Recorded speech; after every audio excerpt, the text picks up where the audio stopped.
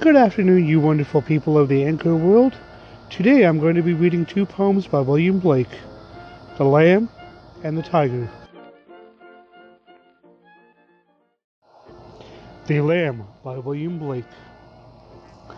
Little lamb, who made thee? Dost thou know who made thee? Gave thee life and bid thee feed by the stream and over the mead? Gave thee clothing of delight, softest clothing, woolly bright? Gave thee such a tender voice, making all the vales rejoice? Little lamb, who made thee? Dost thou know who made thee?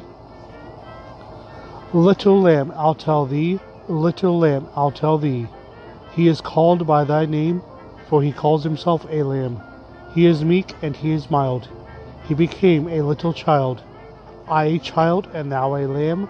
We are called by his name. Little lamb, God bless thee. Little lamb, God bless thee. The Lamb by William Blake. The Tiger by William Blake. Tiger, tiger, burning bright in the forest of the night, what immortal hand or eye could frame thy fearful symmetry?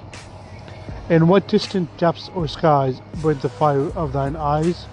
On what wings dare he aspire? What the hand dare seize the fire? And what shoulder and what art could twist the sinews of thy heart?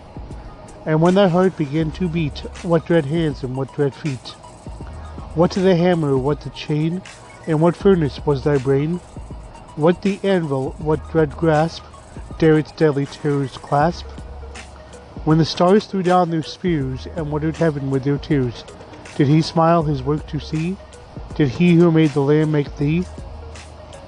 Tiger, tiger, burning bright in the forest of the night, what immortal hand or eye dare frame thy fearful symmetry?